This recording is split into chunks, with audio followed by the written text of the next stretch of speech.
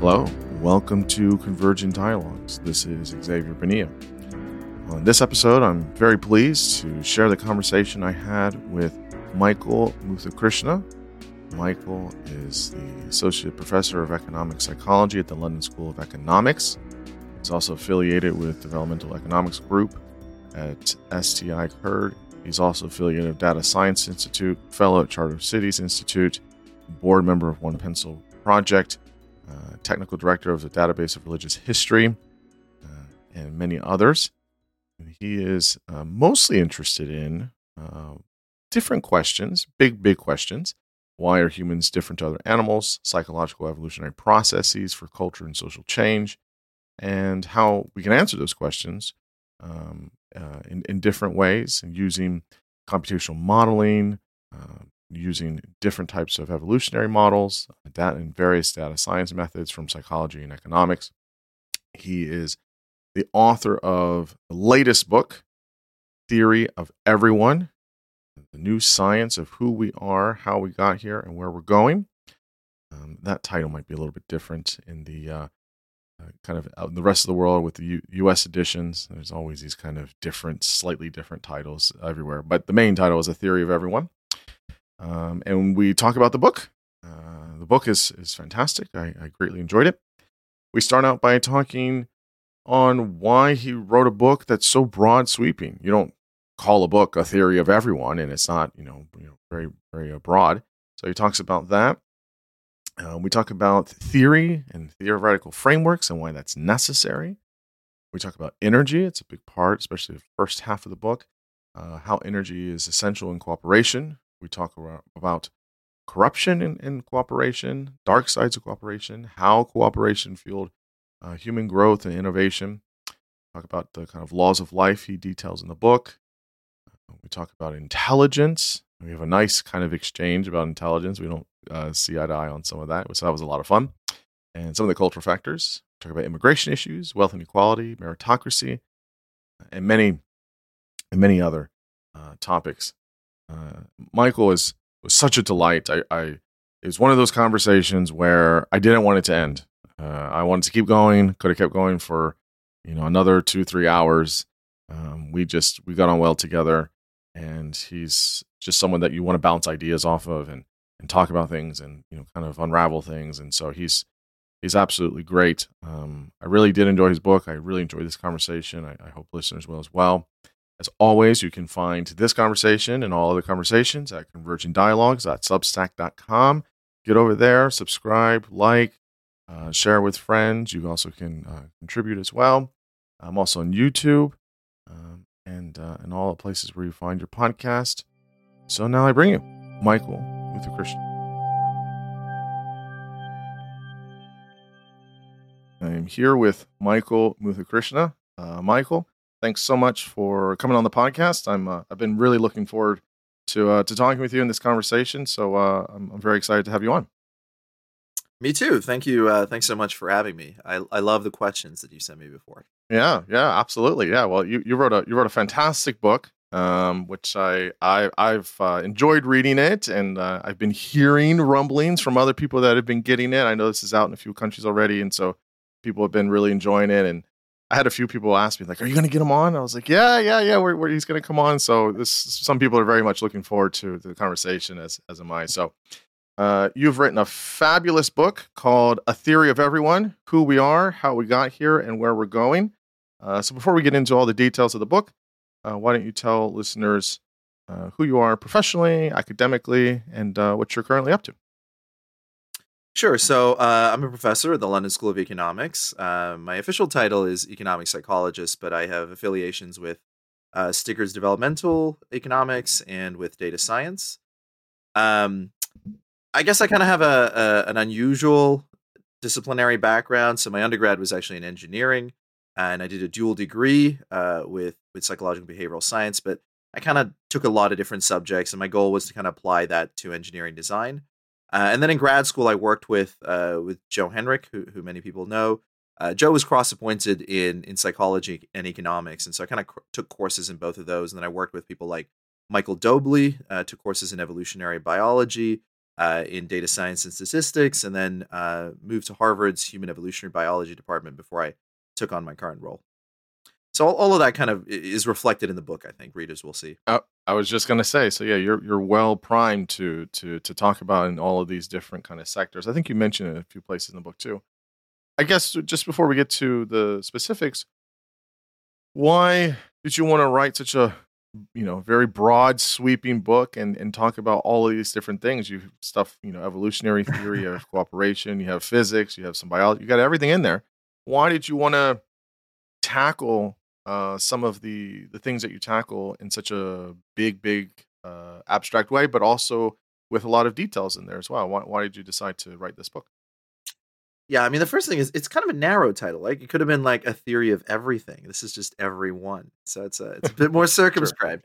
No, I'm kidding. Right. No, so I mean, one piece of advice that I got in my career is don't write a book because I don't know, you just want to write a book or it feels like that moment in your career.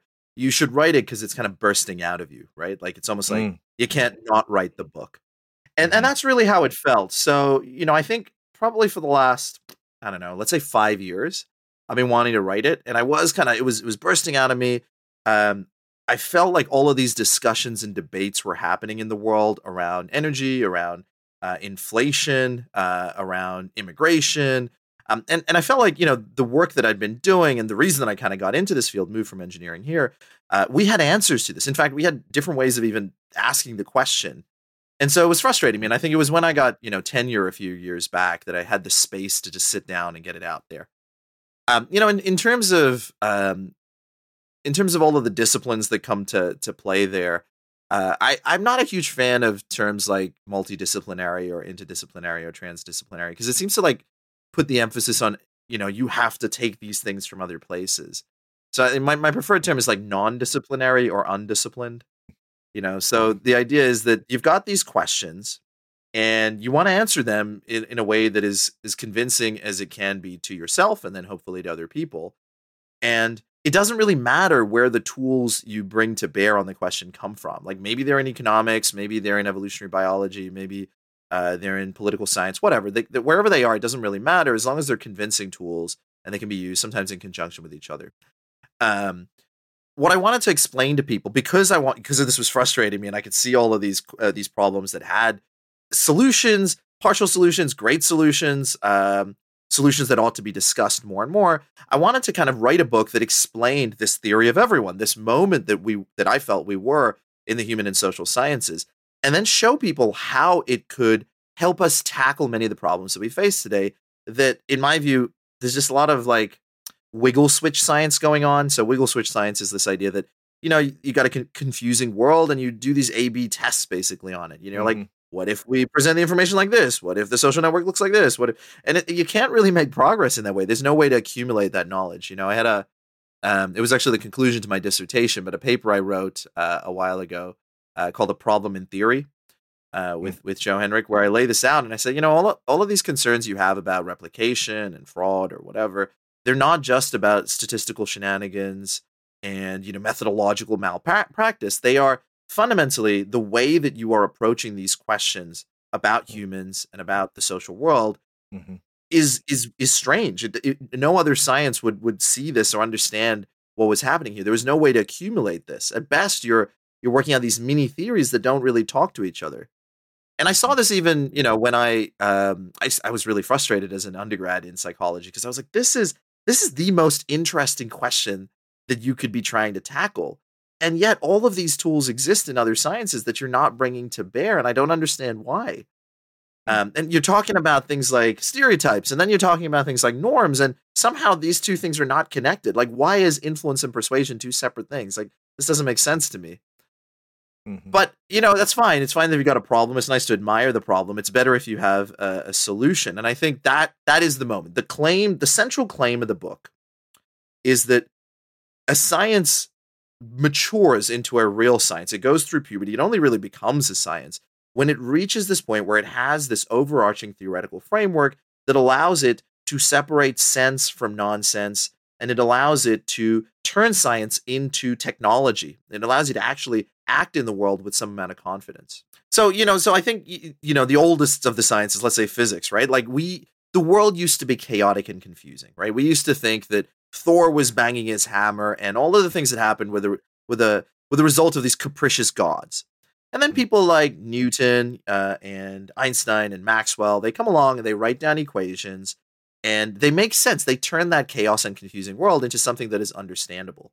It's not always predictable. So, the weather is still difficult to predict, but at least we now know it's not Thor. We understand how it works. And it's really not about like the brilliance of the scientists. So Sir Isaac Newton himself is trying to turn lead into gold because that revolution hadn't happened in the chemical world. Like we were in a world of alchemy. Now you can make a lot of progress with alchemy. Like we made gunpowder. We realized that when you mix an acid with a particular metal, you get a gas. Like we could do stuff like that. But it wasn't obvious without a periodic table and an understanding that the world was made out of atoms and elements that you can't actually turn lead into gold without, a star, let's say, or a large super collider. But once you have that, then alchemy becomes chemistry. And you go, oh, these are the pieces that are actually missing. I can actually eventually get to things like protein folding.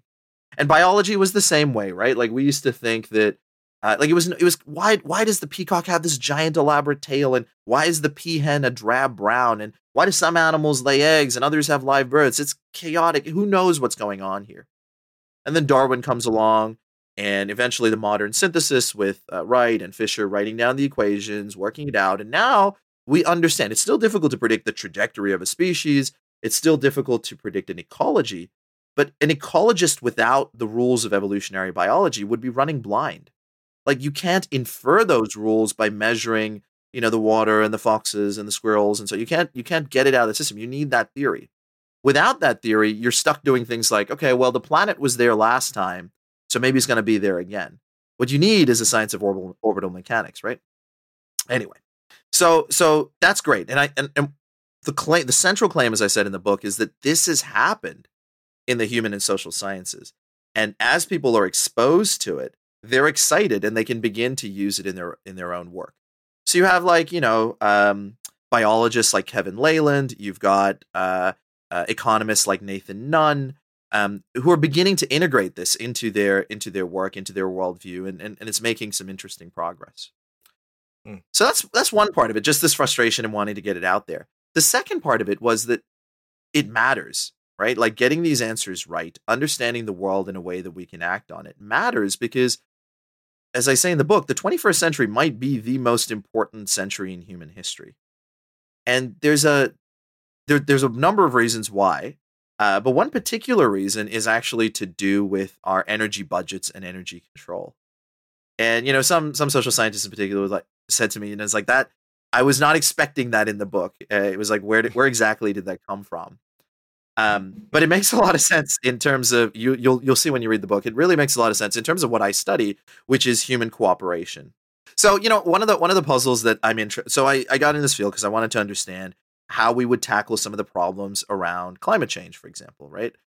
It seemed to me when I was, finishing undergrad that everybody was so focused on mitigation. And I was like, okay, great. Maybe we'll slow the economy to save the planet. But what if we don't? Do we know how to handle like 1 million people from Bangladesh or the South Pacific, let's say from Bangladesh flooding into India and then into Pakistan and then into the Middle East and Europe? Like, do we know how to handle that many people? Do we know how to maintain governance under those conditions? Do we know how to handle the cultural clash?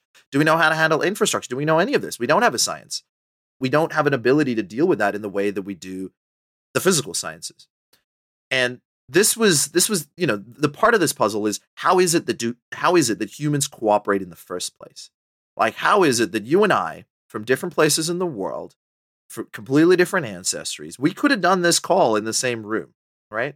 Mm-hmm. And that is kind of weird, right? Like if we were two chimps, we'd be like two dead and maimed chimps. We'd be, at each other's throats if we were strangers. Mm-hmm. And, even 200 years ago, this would be kind of a weird thing, right? Like, we would probably not trust each other because we weren't cooperating at this kind of anonymous, multi-ethnic, large, scale that we do today.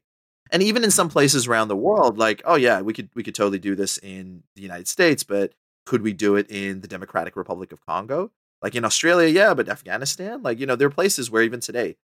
So this puzzle is so puzzling that, in 2005, Science Magazine listed how is it that cooperation evolved is one of its top 25 big questions for the coming quarter century.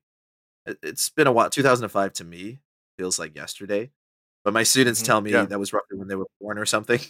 I know. um, It's a yeah, strange, it was it's a a long time strange thing. ago. And we've made a lot of progress since then, and before then too, and we've begun to understand the mechanisms that allow cooperation to work, to flourish. Right? Why is it that Mm, people and other animals will work and not always defect, and will work together for mutual benefit? So, some of the mechanisms that have been identified are things like inclusive fitness and kin selection. So this we find across the animal kingdom. Um, Genes that can identify and favor copies of themselves will spread at the expense of those that don't, according to kind of Hamilton's rule, where the relatedness times benefit, as long as that's greater than the cost, then that should spread. So you might hear sometimes if love is a mystery. Like, who can explain the bonds of family? Actually, we can explain it really well. It's mhm, not a mystery at all. Then you can get a little further because that would limit you to cooperation with related individuals, which is what humans did. We had bands of related individuals. But we went a lot further than that. So you can go further with direct reciprocity, sometimes called reciprocal altruism. So this is the idea of you scratch my back, I scratch yours, an eye for an eye, a tooth for a tooth. And this gets you to the level of people that you regularly interact with. So you might not like all your office mates, but you'll learn to like them because it's mutual benefit, right? An eye for an eye, a tooth for a tooth. You screw me over, I screw you over. As long as we're, have repeated encounters, it's fine. That's why con men can come in and then leave again because they're not part of that system. They're just acting like they are. That gets you to people you know and regularly interact with. Then you can go a little further with reputation. So I don't know who you are. You don't know who I am, but I know of you.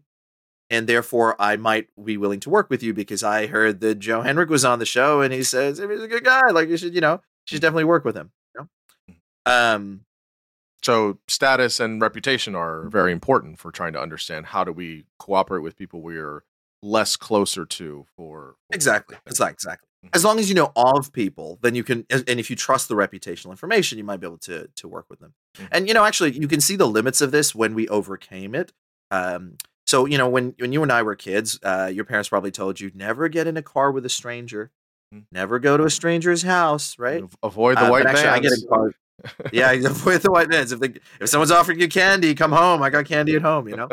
Um, but I actually get in. I'm not a kid anymore, but I could probably send my kid in a car with a stranger. And sometimes the whole family sleeps in someone else's house. Why? Because of companies like Uber and Airbnb. Mhm, And that is a reputational system, but it is a securitized reputational system mhm, where as long as we trust the institution, or in this case, the company, the corporation, then we can, they do the management of the reputation for us. We don't have to trust the accuracy. And if you get bad reviews and the signal just starts to deteriorate, the same dynamics apply. mhm, Great. Now we're up to people we know of, but even there's a limit. mhm, If you ask economists, like how do you get cooperation in the kind of scales we find today, they'll say it's institutions. And they're mhm. right, of course, right? Like, so if somebody steals something from me, I'm typically not like, um, what's the line? I have a certain set of skills and I'm coming to get you. Like, I'm not going after these people directly. I pay my taxes for a police force and a judiciary, and a court system and governments and so on, and they do the punishing for me. Great. Seems like we've solved it. We now have this institution. So there's a couple of puzzles there. One is, how do you get from a reputational based system to an institution system?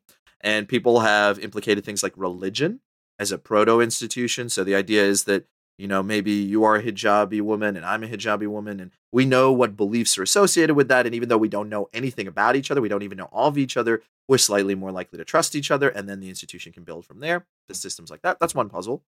But the other puzzle is, if you've ever traveled, if you've ever lived in other parts of the world, then you know that institutions don't work equally well everywhere, Mhm, right?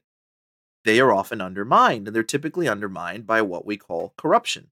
mhm, And so my family's from Sri Lanka. I left when I was like 2 years old. I grew up in Botswana. I've lived in Papua New Guinea. I've lived in Australia. I've lived in Canada, the United States, and now the UK. And I can see, and I've traveled a lot. I can see that these institutions and the degree to which they survive varies considerably. mhm. And from a Western weird, in the Western educated, industrialized, rich, and democratic sense, people are like, I need to explain corruption. Like, why is it that these places are corrupt? From my perspective, corruption is super easy to explain. We don't need to explain corruption. What we need to explain is why some places are not corrupt. Mhm. That's what's puzzling. Because what we call corruption is actually those lower scales of cooperation undermining the higher scales. So like if a president were to give a contract to his son, we go, "Oh, that's nepotism." Mhm. But it's also inclusive fitness or kin selection undermining the institution. Mhm. If a manager would give a job to a friend or a friend of a friend, we call that cronyism. Mhm. But it's also direct or indirect reciprocity, just like lobbying and bribery, undermining the meritocracy. Mm. Yeah. Mm. So that was one of my contributions to the literature, and then I started thinking. I was like, wait a minute. If all of these scales are always present, and the lower order scales are in fact more natural, found across the animal kingdom, and at least some of them are more stable than these higher scales, and how the hell did we get here? Like, how did we get to this world where anonymous strangers can meet one another? That needs another explanation. Mhm. And so I began to think about the problem. I was staring at these models. We were working through some of the math, and I was like, you know what? It needs something that allows you to transition between these scales, because quite often, what ends up happening is that countries are trapped in suboptimal equilibria, right? So, in many countries, like for example, many Latin American countries suffer from a lot of nepotism, right? Mhm. It's not surprising, when la familia es tutto, when like family is everything, then everyone is behaving in that way, from the local shopkeeper to the person who has to has obligations to help you find the job, the government minister who is handing out favors to friends and family. The problem is the normative pillars, the cultural pillars that uphold those invisible aspects of culture that uphold our institutions aren't present, right? So that's part of it. So if you can suppress those lower order scales, then you get things that work. So I started doing some reading into the corruption literature at the same time. Joe Henrik and Jonathan Beaucamp and Jonathan Schultz and Duman Rad, um, they were working. They were working on what was going on with the Catholic Church in Europe, and the role that the Catholic Church had in, this is Joe's book, sorry, The Weirdest People in the World, and there was a science paper associated with this. When the Catholic Church bans cousin marriage and engages in a Mhm. bunch of practices, it Mhm. destroys European tribes, There was something because where in it many was places, it was it was higher in Sicily and southern Italy, and it was lower in the northern part, or something like that. There was some correlation with certain regions or something. I can't quite remember. exactly. So you can, yeah, exactly. So what they show is that when you look at the bishoprics where these bishops were Mhm. at the time that they were there, the longer they experience this kind of destroying of the European tribes, the more successful their Mhm. democracies are today. The lower their corruption levels and so on, right? Mhm. Mhm. So what seems to have happened is that, so in many places around the world, tribalism is a problem. Tribalism undermines states. Like when I was in Papua New Guinea, they had what they would call a one talk system. Every one talk is in pidgin, like one talk, like one language. People operated at that scale, right? And that undermined institutions. They had the same institutions that Australia had, Westminster parliamentary institutions brought from Britain, but they were very unsuccessful. Because when you're marrying your cousins, then your uncle isn't just your uncle, he's connected to you by all of these connections and obligations. And so you can scale up your cooperation via kin selection or inclusive fitness to the point where it's undermining states, right? Mm. So that's one part of the puzzle. You can suppress these lower order scales. But the other part is that when we write down these models, we design them as dilemmas, right? Mhm. Like it's only interesting if like it's better for me to work by myself than it is to cooperate. Otherwise, there's no paper to be written, right? It's like, oh, we set up the payoff so it always pays to cooperate. Cool. But it's also possible that in the real world we do exist in positive sum situations. There may be things that turn the world positive sum. Mm. And so when I was looking for things that might actually do this, I realized there's only really one thing that might have happened and that makes a lot of sense. And as I looked at the data and fit it against levels of cooperation, it made perfect sense. And that is energy control.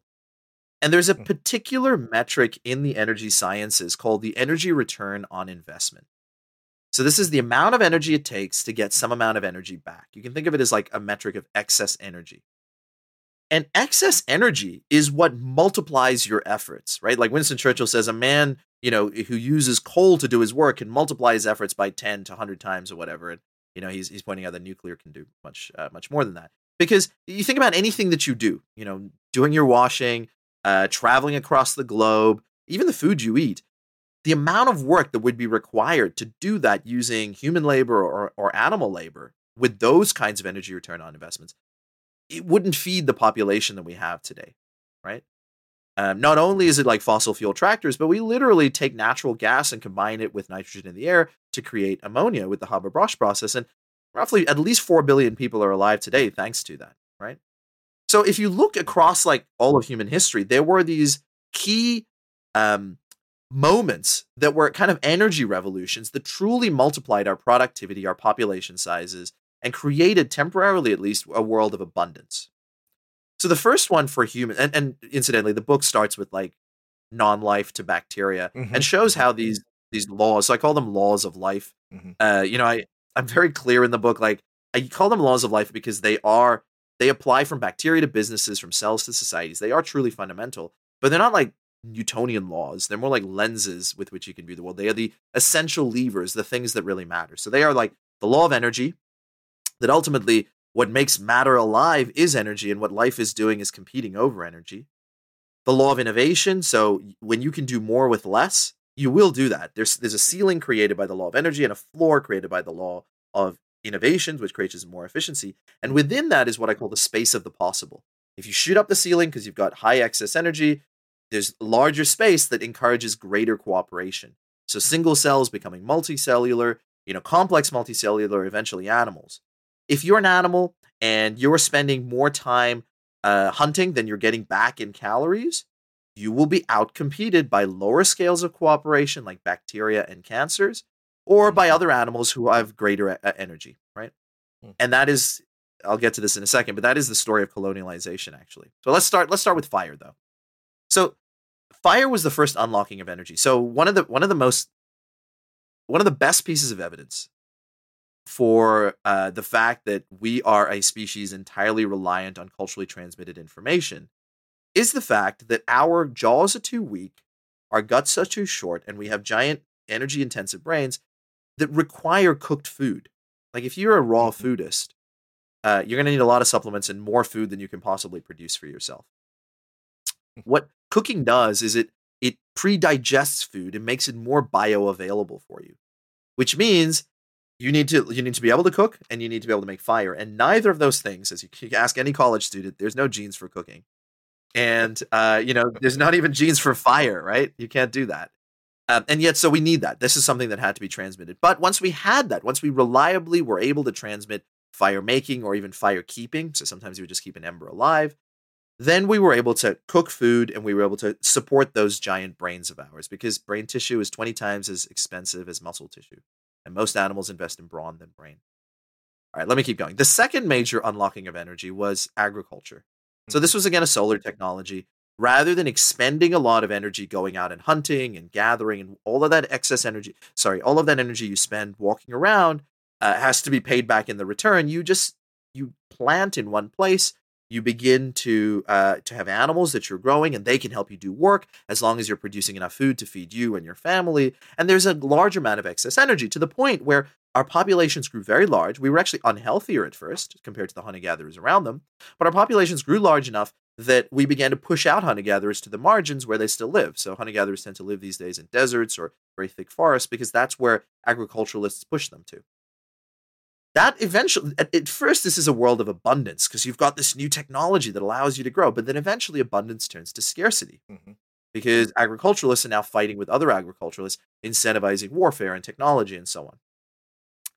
After agriculture, the next major unlocking of energy that really created the modern world was the Industrial Revolution. So in the Industrial Revolution, we found a bunch of stored sunlight in the ground in the form of black peat turned to black rock coal, and zooplankton and algae turned to oil and natural gas. This was photosynthesis turning to chemical form, compressed by millions of years into dense transportable batteries, and it supercharged everything that we could possibly do. Human ingenuity went through the roof. And if you look at any graph of human progress, right, like child survival rates, size of polities, technological advancement, population size, any metric you want, right? All of those things that you learned about in school that were kind of important, like the fall of the Roman Empire, the Black Death in Europe, the scientific revolution, the Renaissance, the Enlightenment, blips. These are blips. Yeah. They're not even noticeable. There was a one-to-one return on your time with a few mechanical innovations and, fire. It was in the moment when we turned those and we were able to supercharge those with the stored sunlight that everything really takes off. And if you look at the graph, it just hockey sticks up off into the sky on the back of cheap and available batteries, excess energy like we'd never seen before. Okay. So, and this is the story. So in the story, in the book, I talk about like the way that human intelligence works. I talk about the way that we innovate. We defer. We eventually got to the point where we couldn't store all of the information in our own heads, and we deferred the computation for figuring things out to the collective. Here's a term that I wish I'd put in the book because I only thought of it later. It's crowd computing. It's like we ended up figuring things out by everybody focusing on a narrow part of the system, overly specializing, working things out and sharing across. And that's how new innovations are born. And that's why we see simultaneous invention at the same time. Now, Eurasia has a larger collective brain than do North and South America and Africa, probably due to the sharing of information across the Silk Road, thanks to latitude, right? It's easy to go east to west. Climate stays the same than it is to cross north to south, kind of Jared Diamond. Mm-hmm. Then one tiny corner of Eurasia, a backwater, in fact. I have this quote from Cicero writing to his, the Roman Senator Cicero writing to his friend Atticus, and he says, "I don't even bother with Britain, right? There's nothing there. You're not gonna find maybe you'll get some slaves, but they don't know how to write. They don't make music. Just don't bother, right? That tiny backwater, this outpost of the Roman Empire, eventually finds cheap and available coal under the ground. It's easy. It's close to the surface, and they create with that. They were late to the empire game, but they create with that the largest empire the world has ever seen, to the point where you and I are now conversing in English, right? And they used that to do terrible things. They used it to outcompete and colonize, the world. They outcompeted civilizations that in previous points in history had greater technological sophistication before the discovery of the before the Industrial Revolution. You look at the Yellow River Valley in China, or the Indus Valley, whatever, greater technological sophistication than certainly Britain, but even Europe, right?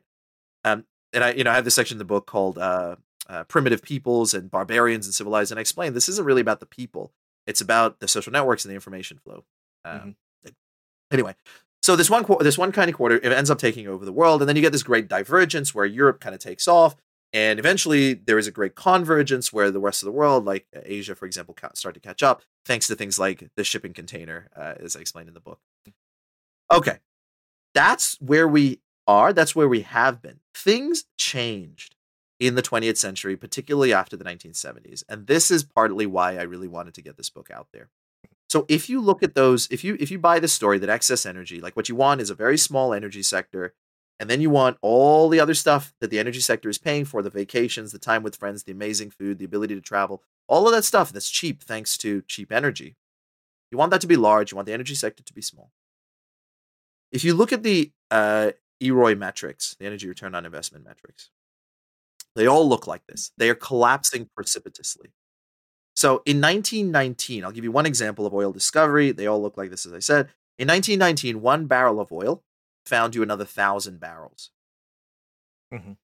By 1950, 1 barrel of oil found you another 100 barrels. By 2010, 1 barrel of oil found you another 5. That means that the excess energy that our civilization, our species has is collapsing on us. The ceiling, if you like, that energy ceiling is falling. And so the space of the possible. So I didn't even say the other laws. The other two laws are the law of cooperation and the law of evolution.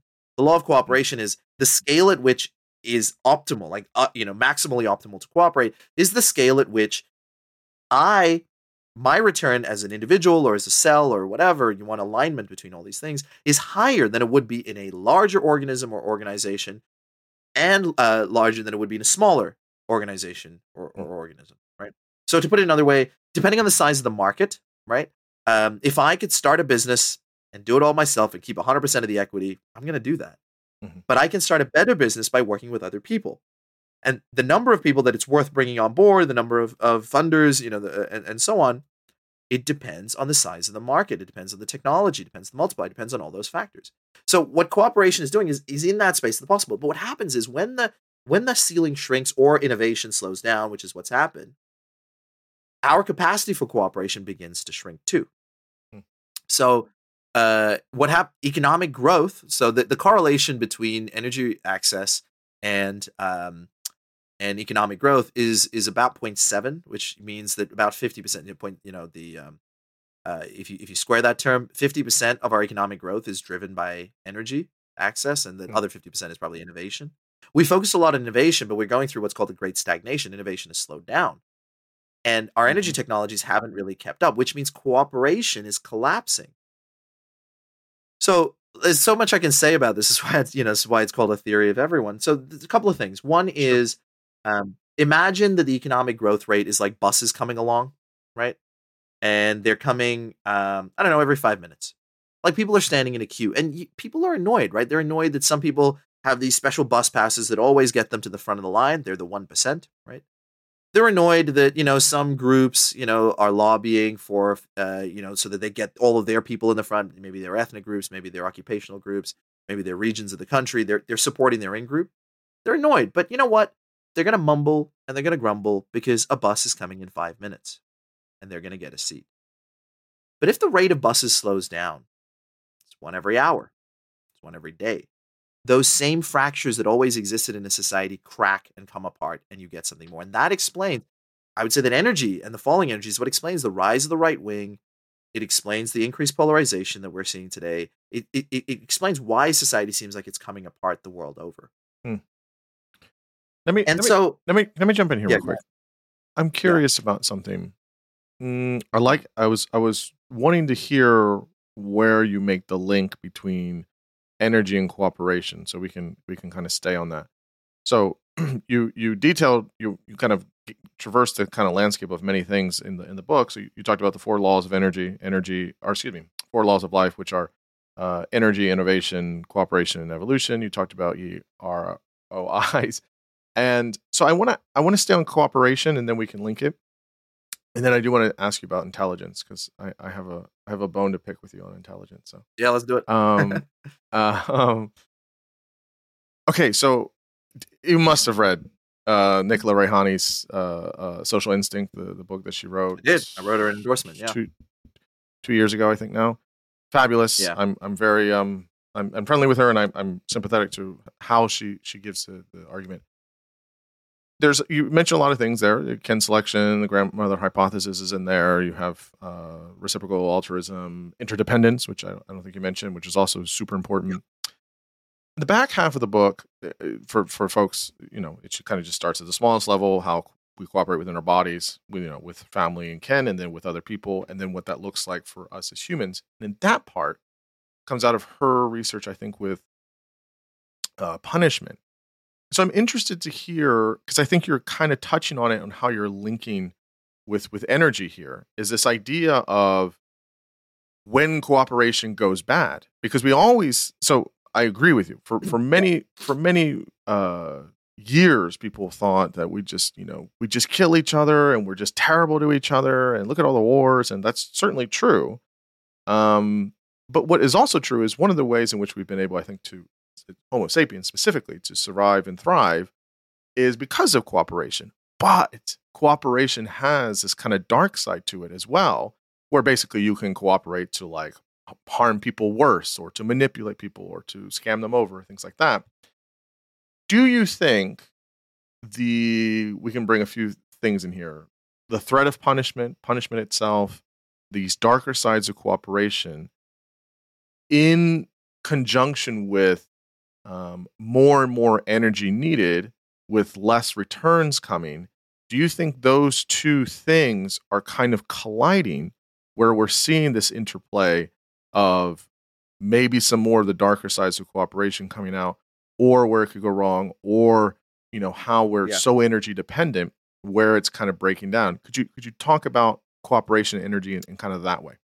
Yeah, of course, of course. So, I mean, I've had this discussion with Nicola a few times. So she's at UCL. She's in New Zealand at the moment. Mm-hmm. So she's very close by. And of course, I read her book.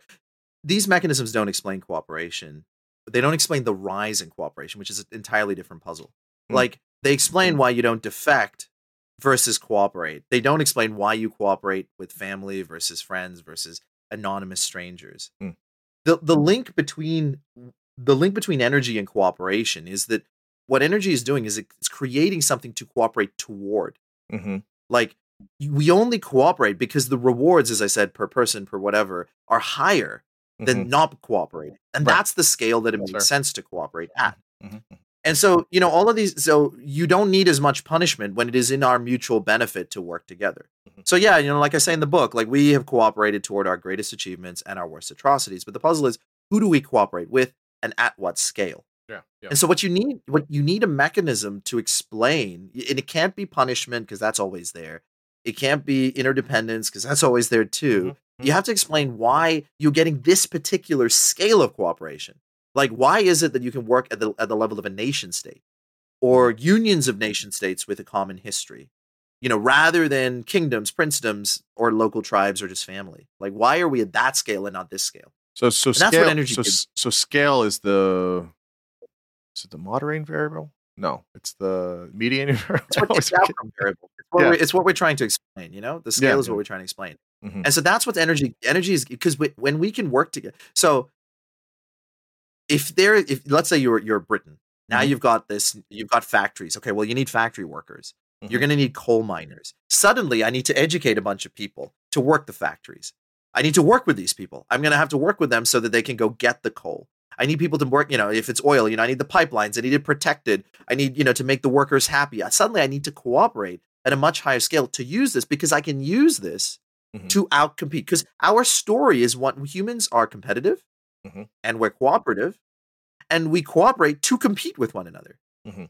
And what matters is the scale at which that happens. So actually, one of the points that I make in the book is, the decline in violence, the fact that we live today in one of the most peaceful Mhm. times in This history. is That is Pinker's thing, right? He wrote, we start Better Angels and Pinker then Enlightenment popularized Now. it. Right.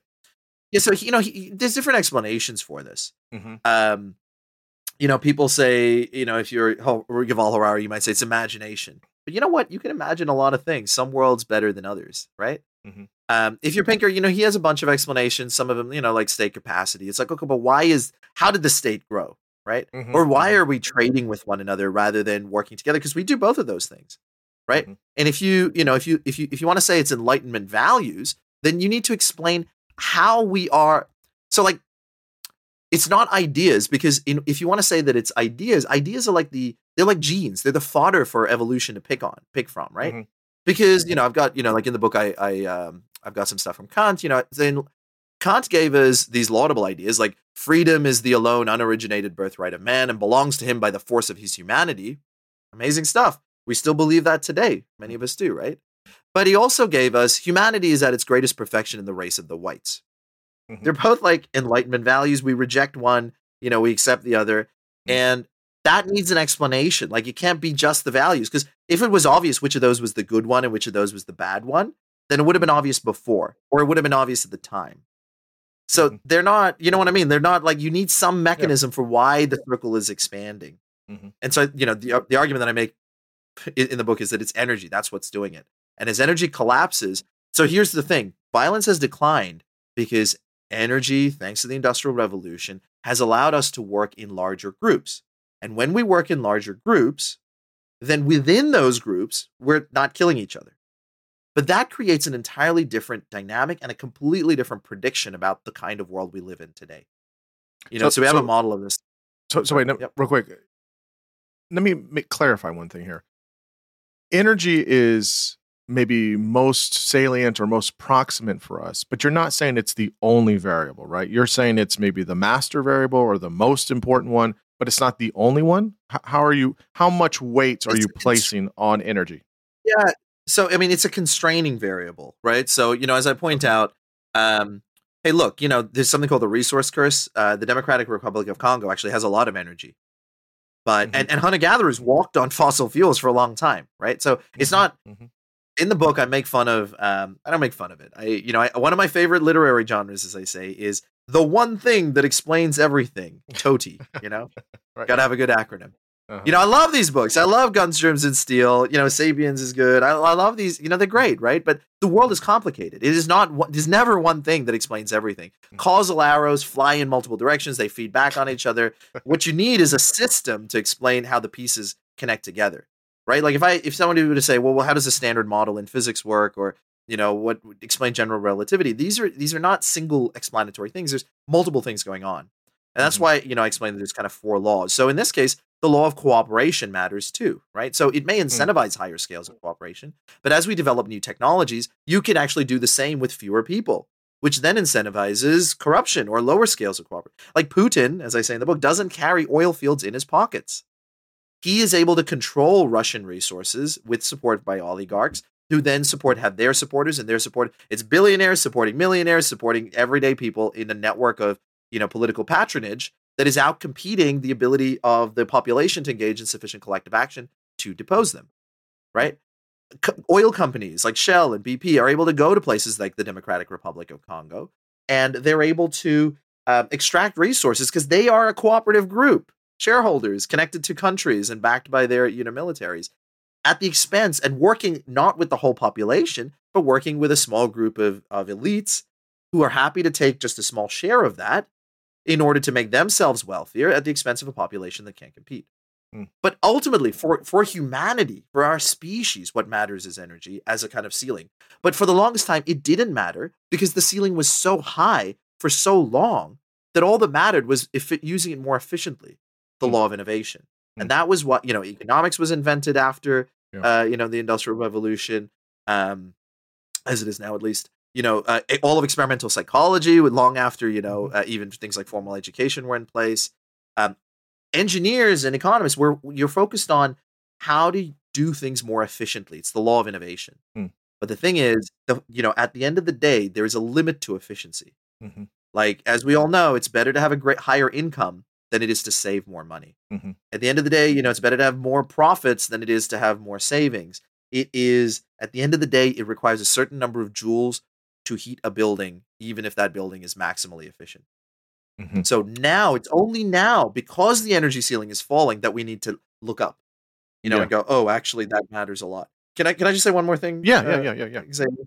Yeah, it's that. So the difference. So for Pinker, things like World War I and World War II are kind of blips, if you like, Mm-hmm. right? They're Mm-hmm. like, okay, this happened, but it doesn't affect the overall trend. But for our model, you get a different prediction. Those are part of the same process because you're always under threat by lower scales of cooperation, like disease and so on. But also, when the scale of cooperation goes up, so too does the potential scale of conflict. Mm. So, in other words, the world is more peaceful today, but it's actually more dangerous. Mm. Because if there is another conflagration,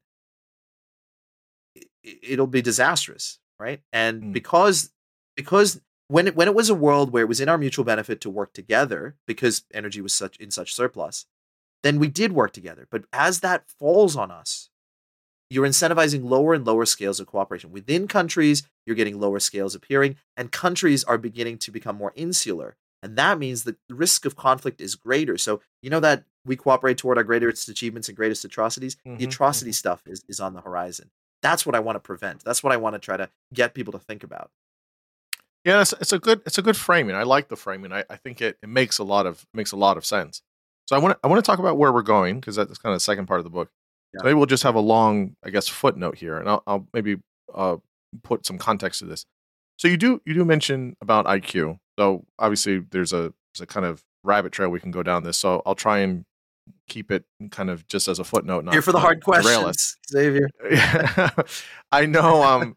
You you seem to. So okay, and on my side, intelligence is one of the most, in my view, and I think what a lot of the literature shows is intelligence is one of the things that sets humans apart at such a level. That's not to say other animals are intelligent. They are. There's plenty of animals we know that have good intelligence. Different, obviously, with language that sets us apart as well, which is kind of connected and loaded with intelligence. I couldn't quite get it in the book clearly. That is probably on my comprehension than your writing, so I'll put it on me. So That's very kind of you. So it's not unexpected, right? But you seem to emphasize a lot of the cultural components of IQ, and that you seem to heavily weigh social, cultural things on intelligence as opposed to things like G or some of the genetic or biological underpinnings of IQ. So I guess just say briefly, I guess, how important do you see intelligence is for humans, and kind of how do you understand the makeup or the shape of intelligence, whether it's cultural and or biological? What's your kind of space there? Yeah. Okay. So intelligence is important for humans, but it's not what you think it is, and the data is tricking you. So let Okay. me Convince me. explain. So, where shall I start? All right, let's start here. Imagine. Just wondering where I should enter this moment. So, We can start with G. We can start with G if you want. Okay, well, let's start with G. Let's start with G. Okay, so the fact that things like correlate with one another. So in the book, I explain F. Like I'm like, okay, this is what G is. I mean, I don't need to go into this, but if you wanted to find like overall fitness, you get people to do like beep shuttle run, how 1 rep max, how many push-ups can you do, whatever, and you would find probably that there was this overall F and different things loaded differently on F, and F would predict some sports better than it would others. That's what G is. It doesn't tell you whether it's genetic. It just tells you that these features of solving the world correlate with one another, and they reflect the world as it is today, right? It doesn't tell you anything about whether things are genetic. We know for a fact that a whole bunch of our ability to think is in fact cultural software and not any kind of human instinct. So take counting. Counting is one of my favorite examples, right? Mm-hmm. Like many societies count 1, 2, 3, many. And our ancestors counted that way too. We needed a software upgrade in order to count the way we do. So we used to use stones and body parts to count, right? And eventually you put stones and you use them, you press them into clay, and now you've got notches, right? You needed objects to do this. And objects make quite obvious the natural numbers, 1, 2, 3, 4, 5, all of the discrete integer natural numbers are clear. Mm-hmm. But even then, right, because we didn't have the right metaphor, something like 0 wasn't obvious. And it took centuries before 0 became a number that we recognized, because 0 stones is nothing, and nothing is nothing, right? Mm-hmm. And even once we got to 0, negative numbers, I have this quote from Francis Mazaries, if you would, if you'd let me read it, I find it hilarious. Yeah, go ahead. Yeah. Let me see. Yeah. So he says, where is it? Yeah. So, he says, negative numbers darken the very whole doctrines of the equations and make dark of the things which are in their nature excessively obvious and simple, right? Because he doesn't have the right metaphor. So, it's in the 17th and 18th centuries that we start using number lines. So we move away from objects to movement and position. And now numbers are obvious. You can teach it to even children to the point where they just internalize it, and it's just like they can count. It's very easy, right? This is something that is delivered to us in our cultural software. And let me show you why the data is misleading. So imagine like a psychologist from Venus came down to Earth and gave everyone the Stroop test. Mm-hmm. Yeah. And so, I'm sure your listeners know the Stroop test. You've got colors written in different font colors, so red written in blue or red written in red. And when it matches, it's easy. If your job is to say the color and not read the word, mm-hmm. people can't help themselves. They read the word. Mm-hmm. Now, if you didn't know the history of literacy and you didn't know that it was a taught skill, you were a psychologist from Venus just looking at the data, you'd be like, well, color perception is not an important skill for humans, but reading is definitely innate. Mm-hmm. It's something that humans are just born with. You'd be wrong, of course, but you only know that because you know that history. Mm-hmm. So in the same way that there's like a weird people problem, history tells you something else. So, we have these experiments conducted by Alexander Luria in 1920 in an education revolution that was happening in Uzbekistan. And he asks a variety of questions that really get at people's thinking, right? One of the questions he asks is around if P then Q reasoning. So he says, where it snows, the bears are white. In Novaya Zemlya, it snows. What color are the bears? Immediately, your brain's like white.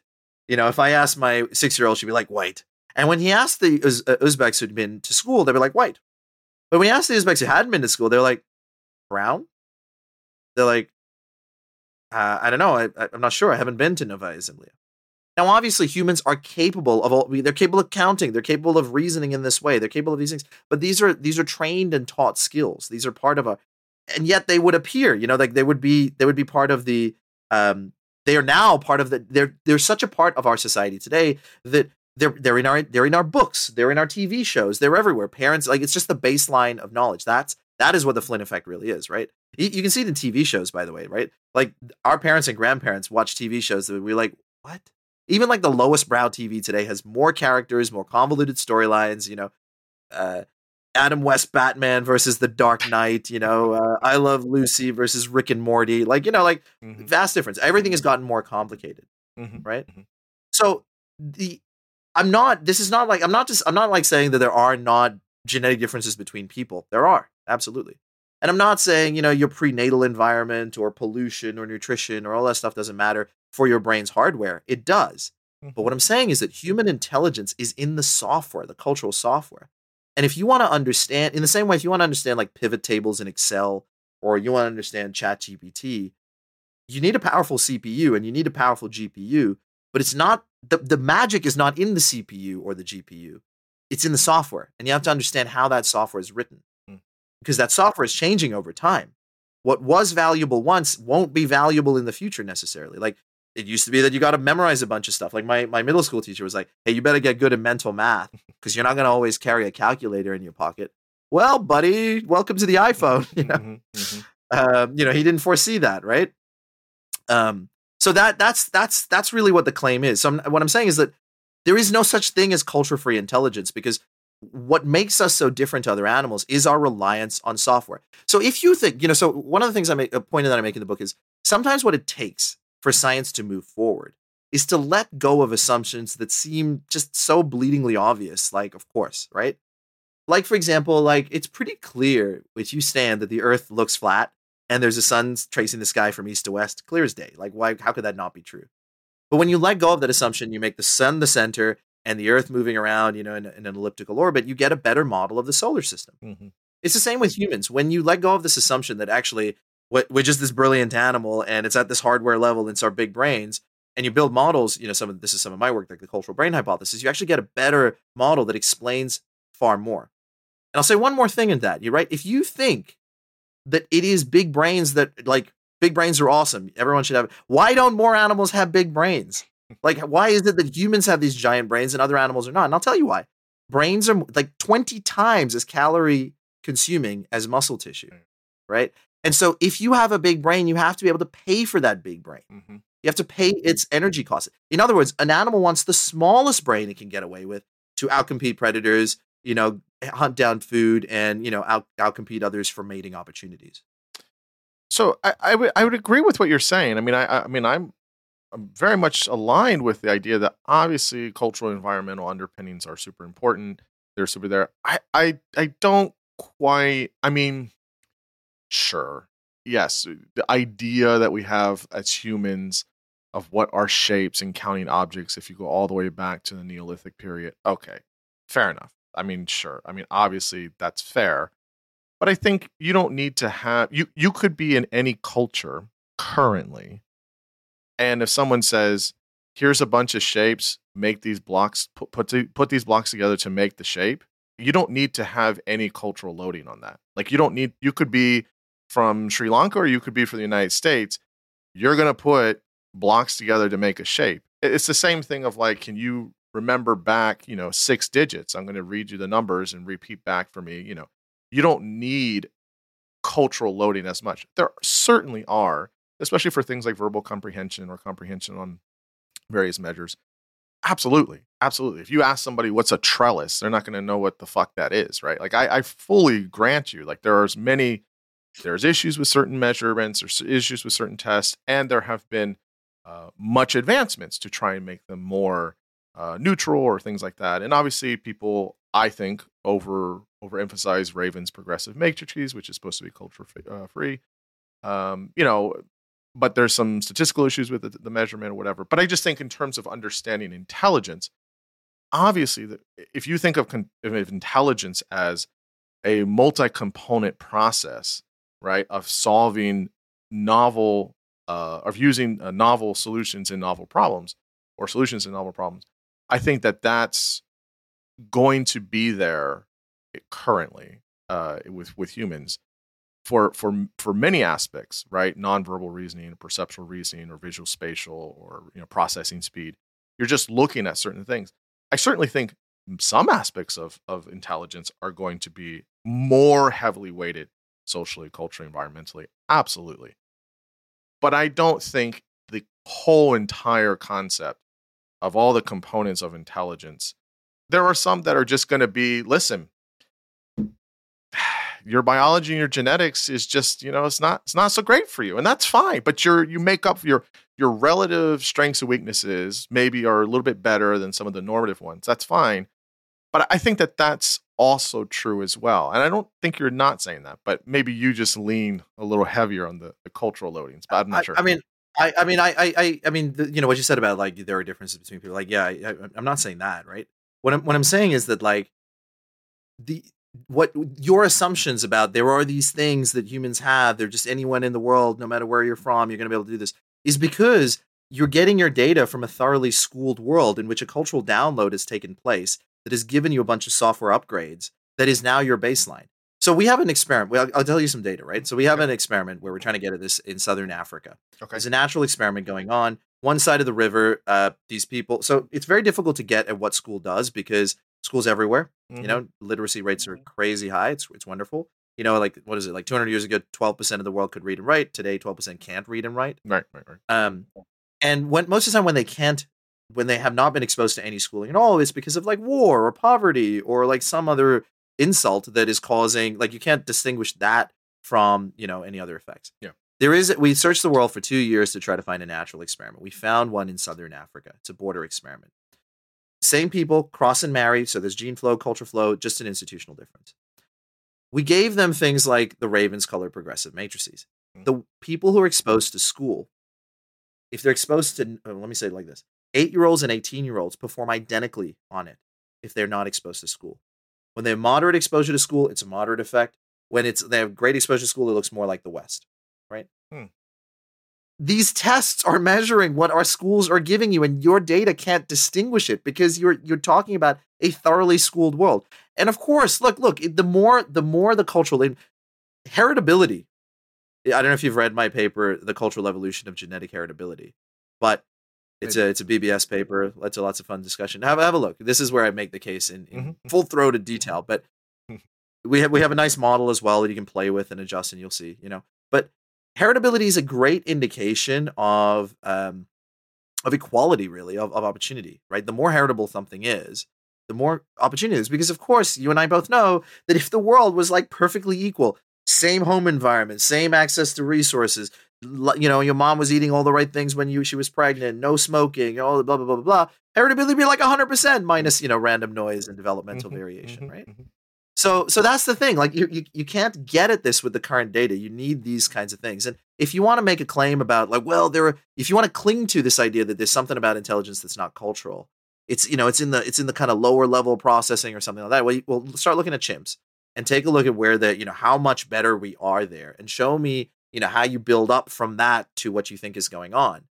Because in our models, why we have a big brain is because of this cultural evolutionary process that leads to an accumulation of knowledge that can't fit in the brain, which means you want a larger brain to store and manage that information. And something like language is not an explanation. Language is part of the puzzle. Like, if I were the only one, you gotta start a problem with language, right? Like, if I'm the one with the language mutation and I'm like, Xavier, and they're like, why is he making these funny sounds? You don't know my language. Language only works as a cooperative issue. Like, other people have to have it. So you have to have a ratcheting process. And in our models, we have that. The ratcheting process is that as the body of knowledge begins to grow, there's something worth transmitting. Early on, probably fire. And then maybe some early bone and wooden tools, and then maybe later, stone tools. So as that body of stuff worth transmitting grows, then the channels for transmission are selected, right? So it's like guttural utterances are matched by.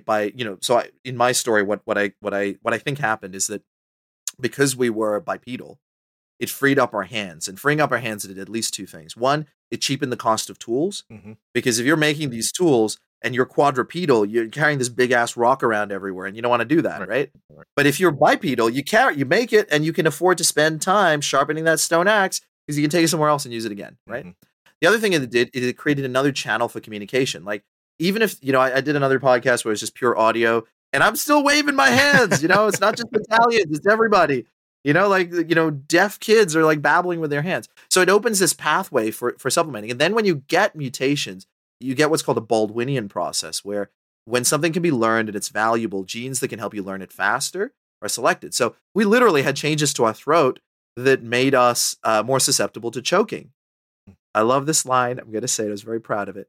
We were dying to speak to one another. That's a good line. So it's like all of these changes. And so now you have a ratcheting process, but it only makes sense in light of this growing cultural corpus that needs to be transmitted. And that same selection pressure, by the way, is present today. So we maxed out on brain size, right? It became too difficult to birth it. We ate from the tree of knowledge and had the curse of Eve. Get it? Okay, so we had trouble birthing these big brains. If you look at the medical literature today, by the way, the predictor for emergency cesareans and emergency forceps, right, is not the size of the baby; it's the size of their head. Yeah. Once it hits the 85th percentile, it hockey sticks upward, right? So you begin to, and so then you do other things. You begin to transmit better. So initially, it was probably just gaze following. Eventually, social tolerance, language, all of these things. We see it today, right? As the cultural corpus has grown, we're trying to pack more and more into our education systems. We're trying to learn. We spend longer and longer. We have a longer juvenile period and a cultural adolescence just to keep up. So the cultural adolescence is when you can reproduce to when you actually do. Xavier, I don't want to take you back, but remember when you could reproduce? It took you a little while before then, presumably, right? It wasn't 13 or 14 that you had your first kid, if you have any, Like, we've been delaying that to the point where now it's like the ability to give birth at an older age that is the selection pressure. And it's the same thing. As the cultural corpus grows, the transmission has to get better, right? Or you spend longer learning. It's like, that's why. So one of the hallmarks of a periodic table of people, if you like, or an overarching theory, is that it connects the seemingly disconnected into a cohesive theory that doesn't require separate mini explanations for each thing. The whole thing suddenly comes into light. And the way I wrote the book, I should say, is like, in a world of like fraud everywhere and a literature that God knows no one should trust, you can't. Don't believe me because five studies said so. They are there. They're in the further readings. I explain it to you. Like, I want you to understand how this whole thing hangs together, and then you can go look at the evidence. But it hangs together. And one of the claims I make in this book is that once you see it, you can't unsee it. Yeah. Like, once the tapestry is made obvious, like, suddenly it'll take a while, but it'll churn, and then suddenly it'll be like, oh, yeah. Well, I'm still not quite convinced on the cultural aspect of so much weight, but you make good arguments, and I will read the paper, and it would cause you to revamp your whole worldview. So I understand why you're ready. No. But you know what? You're students. I think no. I would certainly change my view on it. I just think there is strong. I know people get really squeamish about heritability and genetics. I'm not one of those people, by the way. I don't think you are. I'm not one but of those I know people. a lot of people are, and so I'm not. I don't really care. I mean, so Dude, if that is good, it's good. Let me just say something. Like, I explained in the book what it means. Like, I explained like genetic differences and what it means for population. I go everywhere. Like, I'm not like, honestly, it's an honest appraisal of how I see the world. That's not the reason. And I would love to see some strong arguments, but I just don't think that. So the cultural evolution of genetic heritability, one of the points I make is like, I'm engaging with your literature. I've incorporated it. It makes perfect sense in my world. You don't even understand this world. You don't understand how broken your worldview is. So until that happens, it's a one-sided thing. I have all my hereditary friends. So I'll give them the email that you have that you got. I look forward to all the angry emails. I got a few when I wrote that paper, and I engaged with them. Just kidding. Okay, so for a little bit here, we can talk about the second part of the book. Obviously, many things in the second part of the book. So there's a few things I want to ask about. Okay, all of these could be 2 hours at least on themselves. So we'll try and get to some of them. I want to ask you about diversity and immigration, wealth and income inequality, and we can talk a little bit about kind of social media or things like that. So let's do immigration globally. I'm really, really interested in this because there's obviously, you've been here in the US, and there's the very US centric way of talking about immigration, which is frustrating because I just don't think anybody's being honest about it. But I do understand a little bit that immigration globally in Western Europe, in Eastern Europe, in parts of Asia, in Africa, it just looks a little bit different, but there is a lot that's there. So where is your kind of model here factoring into how we think about migration, immigration, things like that? Okay. So, the first thing to say is that, if you buy this view that culture, like this cultural software that people are running, incidentally, we even have data, like we have some new data that like visual illusion susceptibility differs by culture. So really low level stuff, right? Mhm. Let me say this, when most animals encounter a new environment, they're forced to genetically adapt, right? Like faster muscles to outrun predators and, skin color changes for humans, to match UV radiation so you don't get cancer from too little vitamin D or skin cancer. That's what most animals end up having to do. And they do some individual learning as well. Like humans kind of culturally evolved and adapted to specific situations. So where they learned how to hunt the local predators. They didn't develop like proteins in their body to process the poisonous plants. They learned how to process the plant like cassava, before they cooked it and ate it, right? So they developed all these technologies. So people around the world do differ from one another. And we are a migratory species. Migration is the human story. And when we meet each other, sometimes we cooperate, sometimes we exchange ideas, and sometimes we fight with each other, right? It depends on resources and there's all kinds of factors that happen. But we face an interesting situation today where people from very different parts of the world with very different ways of viewing the world are living side by side. That is mitigated somewhat by education. So we have a paper under review at the moment where we show that education makes you kind of more American, actually. It shrinks the cultural distance relative to lower education, right? Because it is this cultural download, right? The way I describe this challenge is as a paradox of diversity. You want to grab this bull by both its horns, and that is that diversity is fuel for innovation for reasons I explained in the book, that innovation is primarily driven by recombining ideas, and this gives you new ideas to recombine. Immigrants are the lifeblood. They are America's super serum. But diversity is also divisive by definition, right? Like if we don't speak the same language, like literally, if we don't speak the same language, this would be kind of a boring podcast for a lot of people. And there'd be no exchange of ideas. And I think machine learning is going to remove this problem, but whatever for now. There are other things like food preferences. I like sushi, you like schnitzel. Who cares, right? Mhm. Like we'll work it out. We'll have to find somewhere for lunch. I mean, I like both. And then there's all these things in between. Sorry? I like both. Yeah, both are great. Yeah, Sushi's I like great. both too, to be honest. So like but then there's all these things in between, like hierarchy, hard work, or the ability to work with the opposite sex. All of these subtle things that affect communication and coordination. And so, from my perspective, the goal is optimal assimilation, where you're assimilating along the lines that affect coordination and communication, and you're leaving the rest of the stuff alone. Like, let people, live their lives however they see fit, right? All right. So then how do you achieve that in practice? How does one design a sane and sensible immigration policy that doesn't create this? There are different models of immigration around the world. And first thing I should say, by the way, is that there's a big difference between immigration to the New World, nations of immigrants that are building and creating, like America, Canada, Australia, New Zealand. Like there's a difference between that kind of immigration and Europe, where you have pre-existing monocultural situations, and now you've got immigrants entering that. It's not so straightforward that you can just borrow and learn and take from one place and add to the next. Okay. So I discussed like three major models of multiculturalism, and these are stylized models. Every country has some elements of these, right?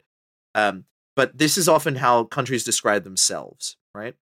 So one model is what I call the no hyphen model, and it was after I named it after this debate or a disagreement that happened between Trevor Noah of the Daily Show and Gerard Arad, the French ambassador. So France is associated with the no hyphen model. So Trevor, he makes a joke that Africa won the World Cup after the French won it because, I don't know, 12 of the players or something were of African descent. He's like, you don't get that tan in the south of France. And Gerard Arad, the ambassador, gets super angry. He's just like, France is a cosmopolitan nation, but roots are an individual identity. We don't have Muslim French and Algerian French. We just have French, just French, no hyphens, You hear like a little French accent like slipping out there. Sorry. And so, in practice, of course, it's very hard to do that because you want migrants who actually do want to assimilate. You have to have a welcoming population that brings them into the social fold. You want to have people coming not in too large numbers because otherwise they're going to form enclaves. And it's difficult to achieve that, and France does not for the most part, right? And of course, it's like brutal colonial history where it didn't give people a choice. It tried to suppress their culture. That's not like the conditions that you can have a no hyphen model. Then you've got like Canada's mosaic model, sometimes called the salad bowl. They had to do that. Canada had to do that because they had this French colonies, they got the English colonies. What are we going to do? We're just going to speak both languages. Hello, bonjour. Classic Canadian, entry into Canada. And so what do? They're like, just everybody, just like you work it out. It's going to be a beautiful mosaic. But as I say in the book, like that probably works when there's lots of resources, but mosaics are more fragile than a single pane of glass when put under pressure. Oh yeah. And then they've got the American model, which is the melting pot. The idea is everybody come to America, we're going to melt all into one. Now, like I said, these are idealized, right? Like in reality, some ingredients are going to be stronger flavors than others. Some may say America's a little too cheesy.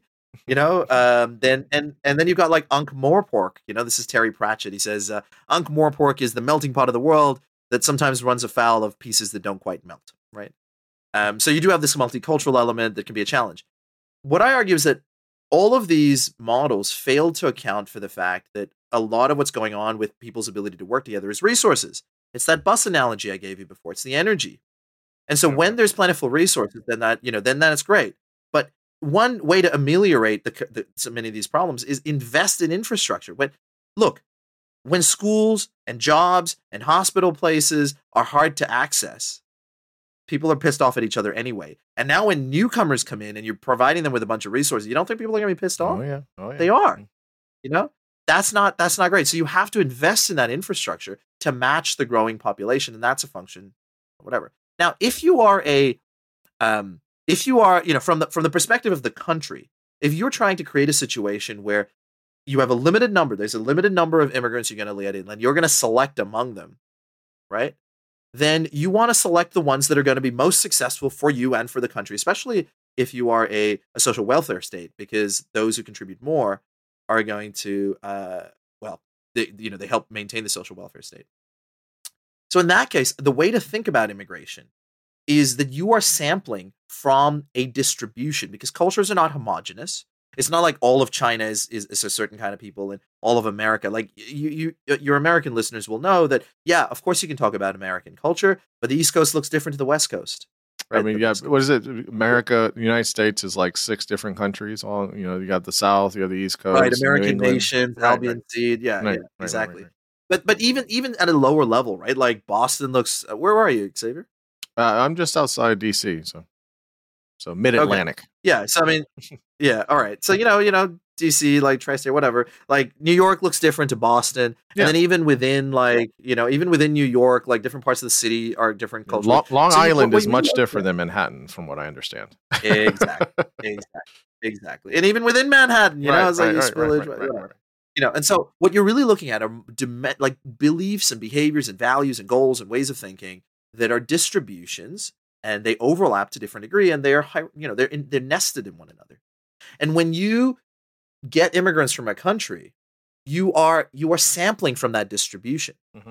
If it is like a refugee crisis, like actually people fleeing, then economic framing is the wrong one.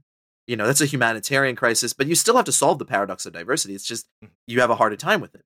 But if you can select, you can begin to look at, well, what age, so Australia and Canada have like points-based systems. 25 to 36 is a sweet spot where it's like you had some education and you have a whole lifetime of like work ahead of you. That's a good time to get people, highly educated, and also fitting into jobs and roles that the country needs. So I call it the umbrella model for a couple of reasons. One is that it resources the umbrella matter. So if like people are if the umbrella isn't large enough to keep everyone out of the rain, then people fight over the umbrella and then everyone's out in the rain. But you can also think of it as like an umbrella corporation. Like what you're trying to, like, if you want to think about company culture, but you also want to make sure you're hiring people that everybody recognizes we need a role. Like we need these people. Like we need more hairdressers. We need more fruit pickers. We need more accountants, engineers, whatever. when everybody recognizes it, they're less resentful. And that's, Mhm. the closest country that comes to this is Australia, has lots of problems, doesn't process refugees fast enough, does some horrendous things, but it's the closest that comes to this umbrella model, but no country really does. Mm. But I think the way to think about this is to take culture seriously. Think about it as this kind of sampling problem, and think about it as balancing these kind of, fiscal responsibilities against kind of social cohesion. And it's on both sides. It's about a population that welcomes newcomers. So under what conditions are people more likely to be welcomed? And under what conditions are they more likely to be resented? Mm.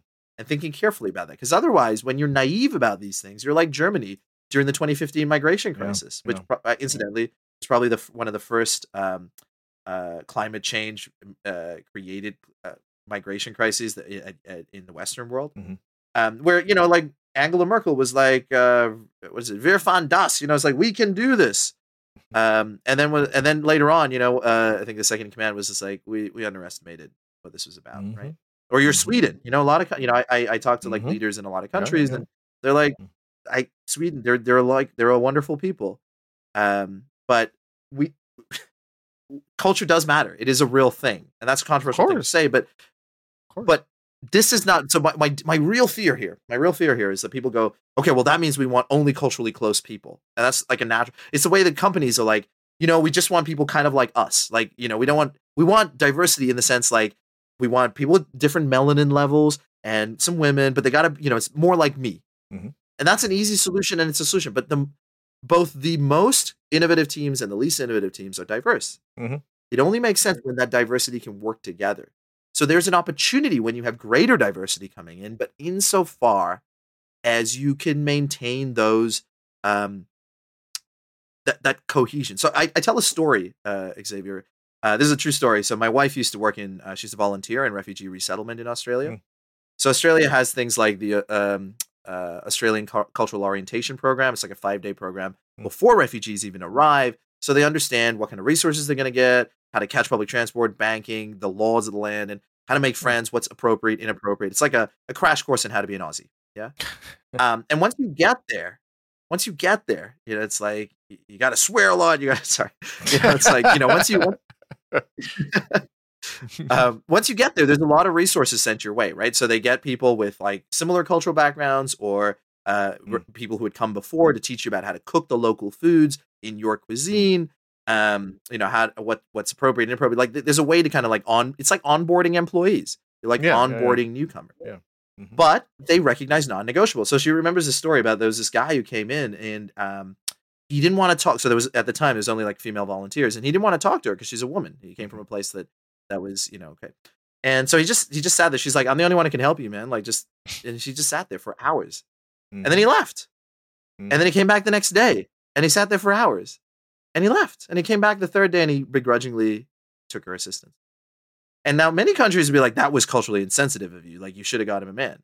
Right. But you got it. Like, maybe your culture is like, that's, we accommodate that. Okay. But it's not good for social cohesion. Like, there's some baseline norms Mhm. that every country has to decide for themselves what they want to enforce, Mhm. as because remember, laws are hardened cultural norms. They are resting on invisible pillars. Yeah. And just as much as it can be difficult to take institutions from one place and transport them to another when the norms are missing, right? Like Liberia has America's institutions, but is not as successful as America. Mhm. Papua New Guinea has Australia and Britain's institutions, but is not as successful. In the same way, the norms going in the other direction, Mhm. there can be a mismatch, and you have to assimilate people along some basics, like rule of law, for example, Mhm. right? Mhm. Um, that's enough to get me in trouble. Let's leave it. Yeah, no, no, no. I mean, I think that's a bigger conversation that I think needs to be had. And like you said, there are certain countries that are a little bit more homogenized. When you were talking, I was thinking about Japan. They do it very differently. Obviously, though, in a homogenized country like Sweden or Finland or Denmark, they've had different struggles with this. I do think it looks a little bit different for a country like the United States or maybe even Canada or something. But But I we've been do very think successful. theoretically, sort of a version of this onboarding is appropriate, but trying to kind of nationally have that conversation, I mean, at least here in Yeah. the US, I Look, mean, I can we need already yeah, hear the we need an conversations. adult conversation. No, I Yeah, totally. We need an I adult can already hear that conversation. You know pushback. why? But I agree with you. But I But agree with you. I agree with you. no, but let me tell you. Let me tell you why. It's because it's good for migrants and locals. Like we have to be able to work with one another. We have to be able to talk to one another. And this ensures that because people come over and they don't have the success that they anticipated, and part of that is like that cultural gap.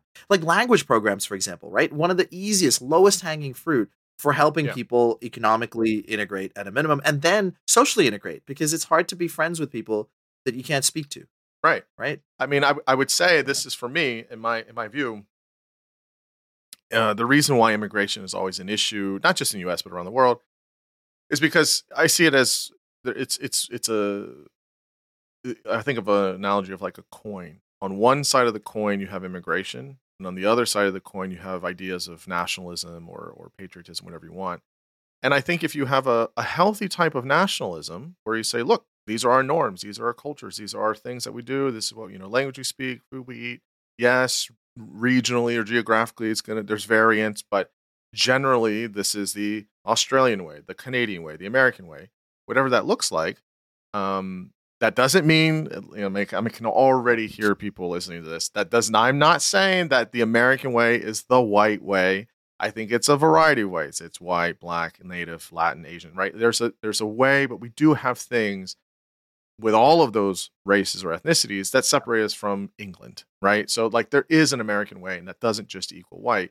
That said, you have to say, look, if you're going to come from Yemen, there's a different way that the United States does things than in Yemen. It's not better. It's not worse. It's just different. And here's how we do this. Yeah.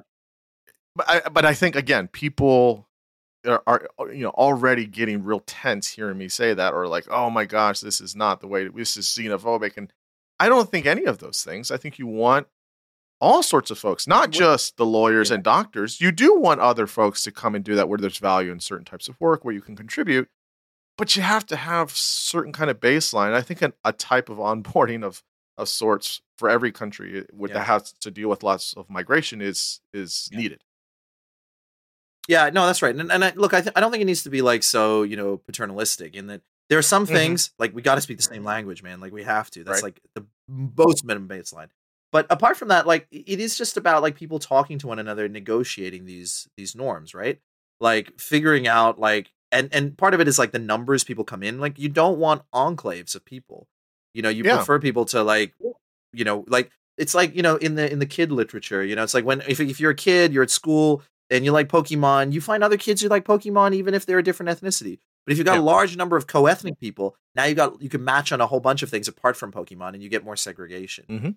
So you want to try to find ways of getting people to work with one another and talk to one another.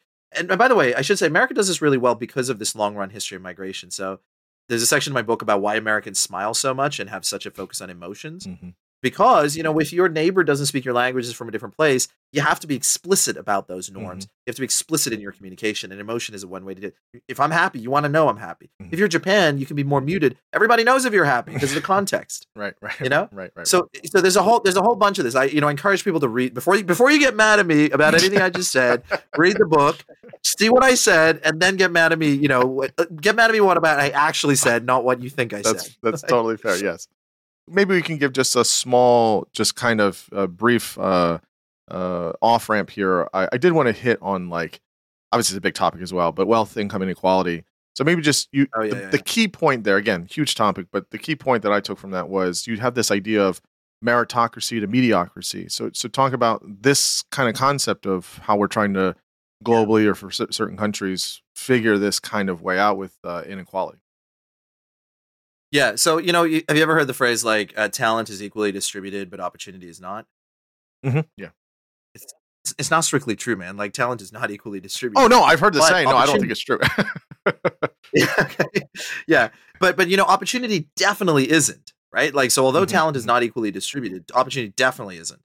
And I think we can at least agree that like an ideal world, let's say, is one where you are not limited by the circumstances of your birth. Right. Like that. What we do every generation is we get our best and brightest and we give them the opportunity to push our species forward, and we give everyone else the opportunity to back whoever they want, to have their voices heard, to have, and so to get that, you need, you need resources, you need access to whatever. And so there are certain policies that entrench things and shrink the opportunities over time. And when that happens, people start reaching out for other ways to equalize that, as I said, lead us from meritocracy to mediocrity. Mm. They like, well, we should get rid of standardized testing, even though standardized testing is one of the best ways for a poor kid to demonstrate how clever they are, right? And that's why, it's like, even without test preparation, many kids are able to kind of demonstrate this, and you can account for, wealth in adjusting scores, for example, right? You can think about things like that. You don't have to do it in this gross way. We know there's all kinds of problems with affirmative action. This is a conversation that's currently being literally litigated in the United States. So I basically argue that this comes back to like how we think about even something like redistribution. I explained that the amount of inequality, wealth inequality, is way bigger than people think it is, like unimaginably so. Yeah. But it's not necessarily a problem. What matters is how that wealth inequality comes about, and whether it reflects contributions, and whether it reflects what money really is. It's a lien on energy. What money really is it's a share in our goods and services. And the more money you have, the more you can direct our energy budget to whatever you think is important. And so what you want to be doing is taxing unproductive money. So don't like what in my world, this sounds really radical, but if you read it, you'll understand. The difference between a utopia and a better place is the acceptance of constraints. And I lay out pathways that show us from where we are today, how we can relax some constraints and get closer to where we ought to be. So, for example, transitioning to a land value tax for a multitude of reasons, and dropping income and sales and capital gains taxes would result in because if you're literally like rent seeking, you're engaging in wealth appropriation rather than a wealth creation. What you want people is to move their asset allocations toward things that generate wealth, that increase the space of the possible, that raise that energy ceiling or lower the energy floor, the innovation efficiency floor, and increase the space of possible so that we have more opportunities for everyone. It's hard for me to kind of compress this big argument into a very short space of time.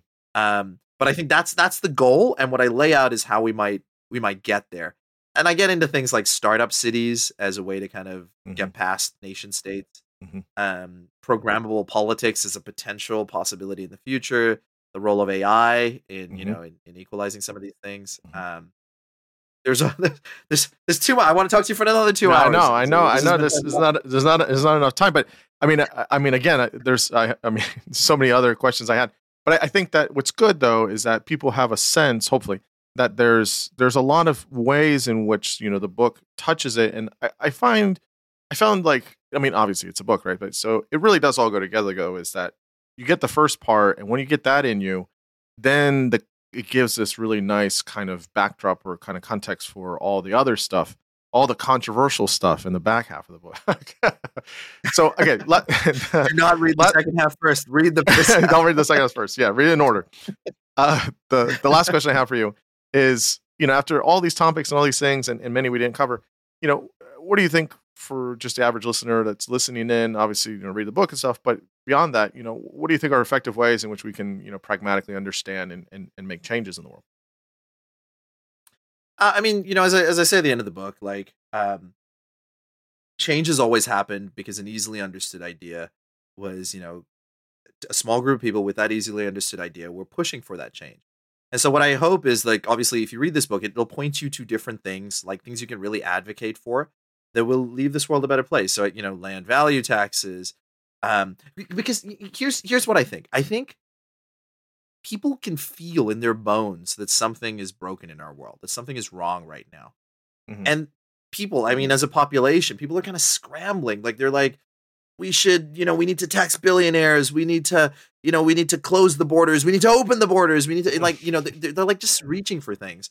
And what I'm hoping is that when you see who we are, how we got here, and where we could go, then you realize, okay, that doesn't, you can separate the trying to turn lead into gold stuff, like the nonsense, from like, actually, that won't work for this reason, but actually maybe this other thing will. And all of these people who are entrenched in this perspective, they're wrong for this. And you can articulate exactly why they're wrong.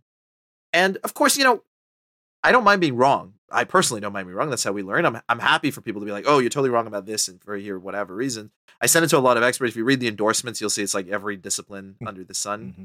And, so I feel comfortable about the facts on the ground, but like I would want people to engage with this, to argue over it, to discuss, send me questions, emails. Like Mm-hmm. I want to start a conversation. Like Mhm. this book was it's not me like writing a good book because I'm like, I should write a book. This is really me trying to get a message out there that I think will be good for people's own lives because they can begin to apply it to make themselves more creative and more successful and their kids and the world. Mm-hmm. Yeah, no, I absolutely agree. I mean, definitely pushed me and made me think about a lot of different things. The book is called A Theory of Everyone, The New Science of Who We Are, How We Got Here, and Where We're Going. This is through MIT Press. It's out in the UK and Australia now, and it's out in the United States on October So 30th, it's 31st. Hachette, actually. It's Basic Books Hachette in the UK and Australia, MIT Press in the US. Oh, okay, yeah, it's in the US. Just want to acknowledge all my publishers. So the book's great. I hope people check it out. Is there anywhere, I know you're doing a bunch of things, but is there any particular place that aside from the book, that you want to point people to, a paper, website, anywhere where you're at, anything you want to point people to? Yeah, so you can find how to buy the book at atheoryofeveryone.com, and you can find me by googling me or michael.muthukrishna.com. I try to keep my website mostly up to date. Oh, follow me on Twitter, smash that subscribe, ring that bell, whatever. Find me on social media wherever you are. Mm-hmm. Yeah, that's wonderful. Thanks Michael, very much this for was having me, Xavier. So much fun. I really, really, really did appreciate it, and we'll have to do this again another time as well.